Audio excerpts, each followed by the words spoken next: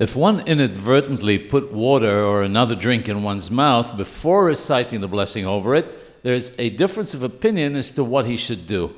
Maran Zal is of the opinion that one should swallow it, but not recite the prior blessing, she'akol in the case of water, over it at all. Obviously, if one drank the required amount, the after blessing would have to be recited in all cases.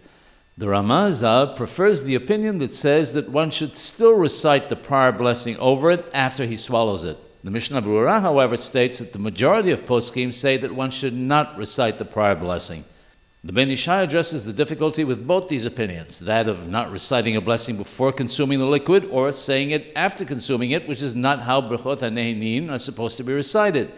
His ruling, which eradicates both problems, is to spit out the liquid in one's mouth and let it go to waste, say the relevant bracha, and then drink more of the liquid.